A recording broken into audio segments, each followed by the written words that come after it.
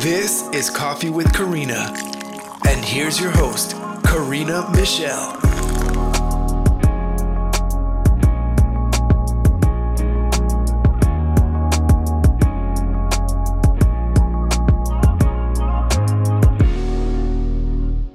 Hello, and welcome back. Today I have on the show Jonathan Antoine.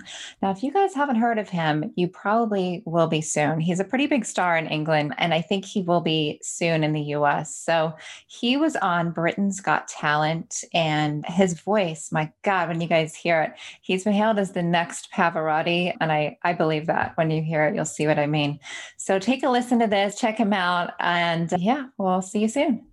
Quando tu finisci le parole, sto qui,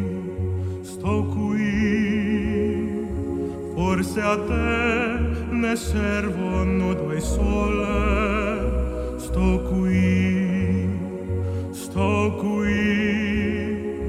quando impari a sopravvivere, e accetti l'impossibile, nessuno ci crede, io sì. Non lo so,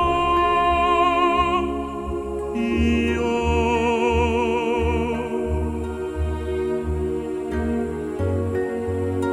che destino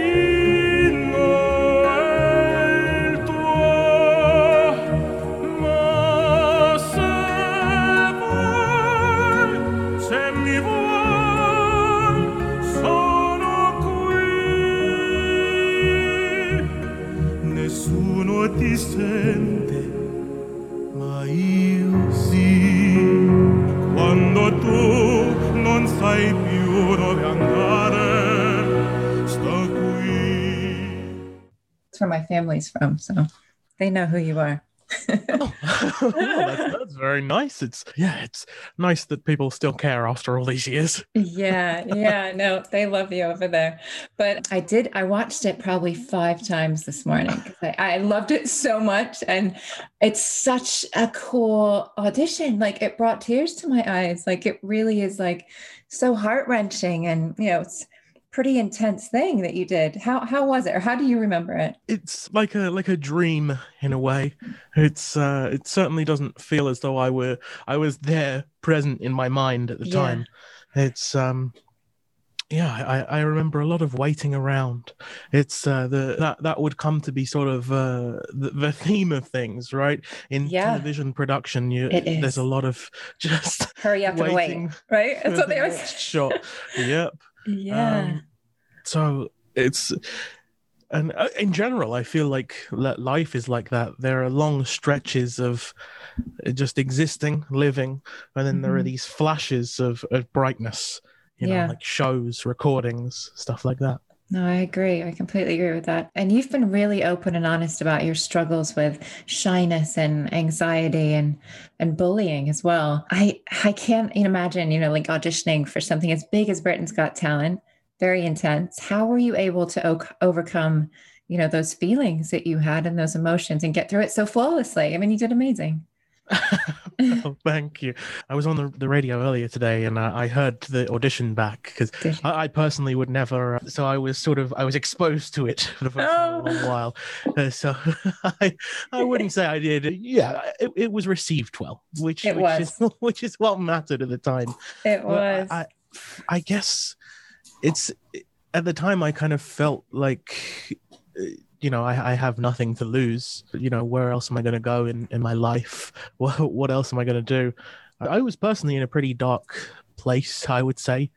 Yeah. I dropped out of school. So I get a message one day basically just asking, hey, do you want to audition for this TV show with me? And I didn't really have the forethought to say no, I guess. You're like, yes. Turned out well for me. Yeah, I think it worked out. I mean, what does it have? Is it 24 million views? At the moment? Yeah, that's probably more now. 30. Oh my God. It's just like at a point you say the first number, right? It's got 130 views, right? Wow. yeah, that's what it feels like. It's like, how can that many people want to watch this? How can thank you. Thank you, guys. Yeah, no, people love it. You mentioned the bullying, so is that why you dropped out of school? I haven't talked about this that much ever really, but I was bullied as well as a kid, and it's the worst feeling. It's like you just want to hide, right? You just want to go away and like, yeah, I mean, a lot of that stuff I felt like happened to me earlier in my school life, right? The problem really arose when I started believing it, right? After you're told something enough, even if it's not true, you can very easily accept it as the truth. Yeah. When you start believing negative things about yourself, and mostly exclusively negative things about yourself, well, you can envision where exactly that goes for a lot of people. It's tough. And I think, you're right. It either does one or two things. Either you start believing it or it just makes you tough. And I feel like at one point I got mad and I was like, I'm not gonna deal, you know what I mean? You just it toughens you up, I think. And that's one good thing to come out of it for me anyway. Yeah. I think as long as you can get through it, regardless of how it makes you feel at the time, it will strengthen you, I think. No, I agree. So you ended up being signed by Simon Cowell's record label. Is that right? Yes, yeah. Well, they're all very tied into the show, and so it was basically the day after the show finished in talks. We were in legal meetings, all that kind of stuff. Very, very strange world for a 17, 18 to drop into. Yeah. So I've actually always been a fan of Simon, but he takes a lot of flack for being like brutally honest, like on the show, he was like, well, I don't think, what did he say? Like, I don't think Charlotte's good enough, or she may hold you back. And I loved it when you were like, no, we came here as a duo, take it or leave it. You really put your foot down. And I loved that part. Yeah. I mean, as I say, I got the opportunity to hear my own words. Yeah, I make the point that I never would have gone to do that on my own. So it would have been disingenuous. I don't think I would have I don't want to say survived going through it on my own, but years of doing it, you build a really beautiful relationship with the people who come and see you and who come and see you basically every time. That is the most wonderful support system, other than perhaps your family. Yeah, I could see that. So going back a little bit here, you have such a beautiful and powerful voice too. I mean, they said, he couldn't believe it, 17 when you went on, and just this booming, gorgeous voice came out. Did you have this big voice even as a kid, or was that obviously something that you probably worked on a little bit as well? Well, of course, before your voice breaks, it's a very different sound. The classic example is Aled Jones, the Snowman. Oh my God, yeah. So I had one of those kinds of the very high young male voice, a kid, and it was. I remember being told by my singing teacher, who kind of got me through all of high school as my voice was breaking, that it was really a roll of the dice. It's just down to what happens. And but as long as you continue to sing through your voice breaking, which is very, very discouraging, by the way. You're like, what is happening here? Yeah.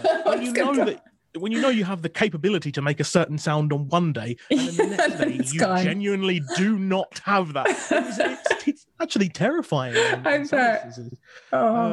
So, I can imagine a lot of young singers will give up at that point. And I was just really, really lucky to have people who were invested in my singing and cared about it. I think there's always that dichotomy when you're young and trying to get into the arts of, well, you should always have a secondary pursuit, a real job in the pipeline. Yes.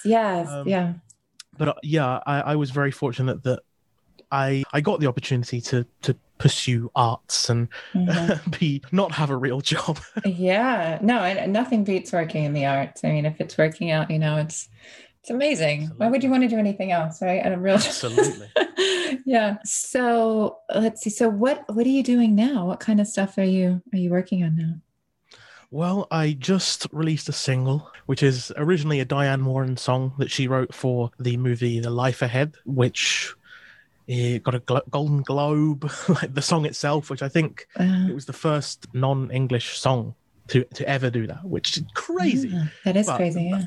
To be expected of Diane. Like I mean, just legendary. Yeah. Just legendary. So she actually messaged me herself and said, like, hey, you should do this song.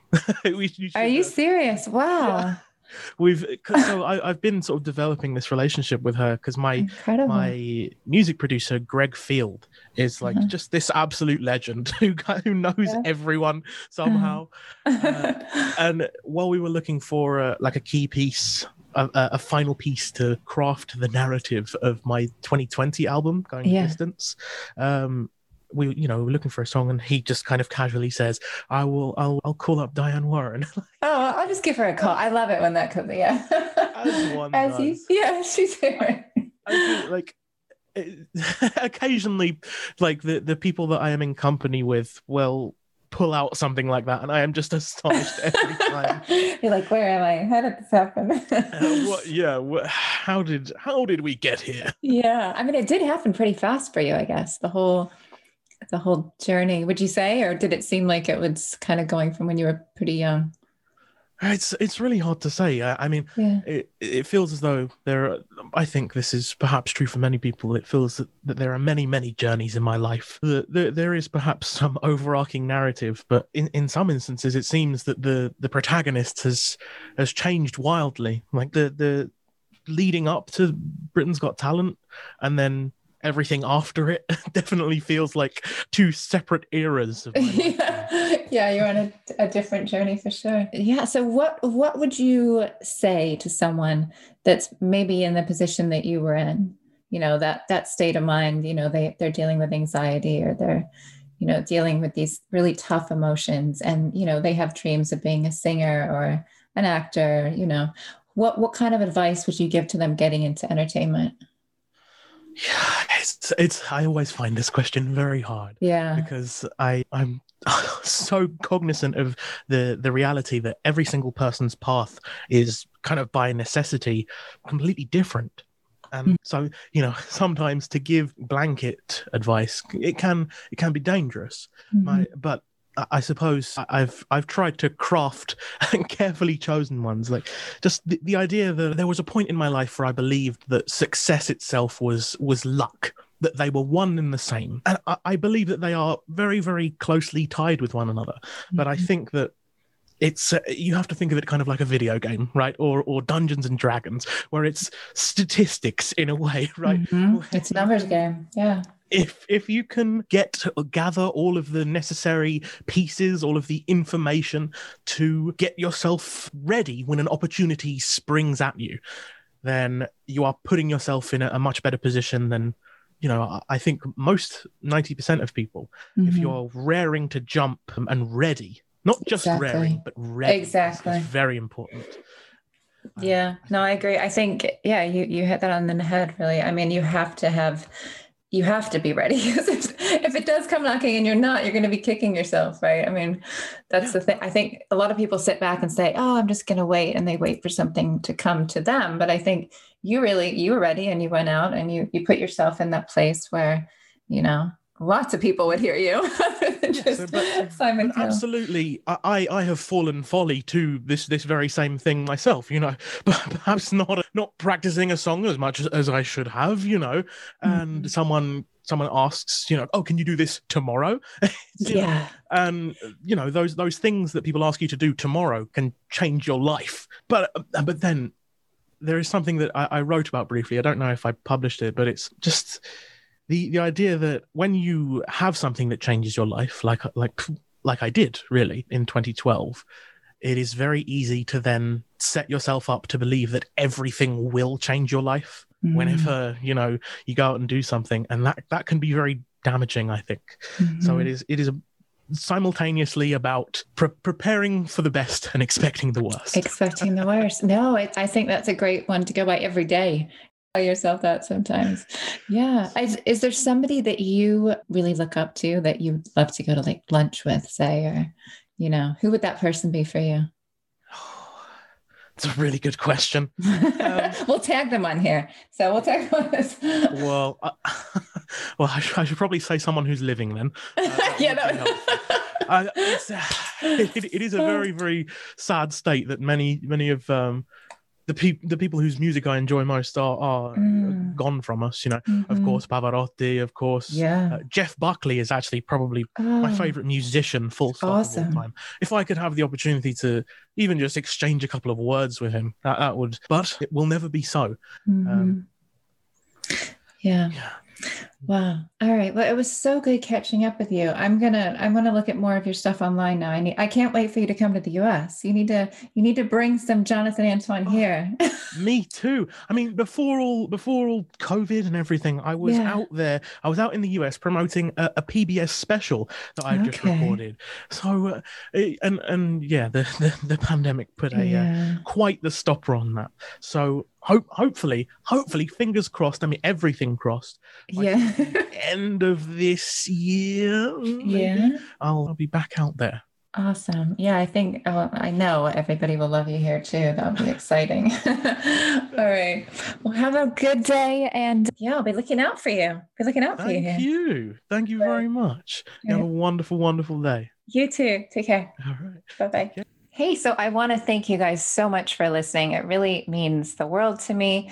And I want to say thanks for your emails and your DMs and everyone who's telling me that they love it. It really makes a difference. So thanks for tuning in. Check out some others if you haven't. We've got some new guests coming up. And we're excited to get back into it. We took a couple months off here. So enjoy the next one. See ya. Hey, this is Karina. Thanks so much for listening. If you like what you hear, check out some of our other episodes and give us a rating. And you can also see the written article on authoritymagazine.com. In the meantime, stay safe, and we hope to see you back here soon.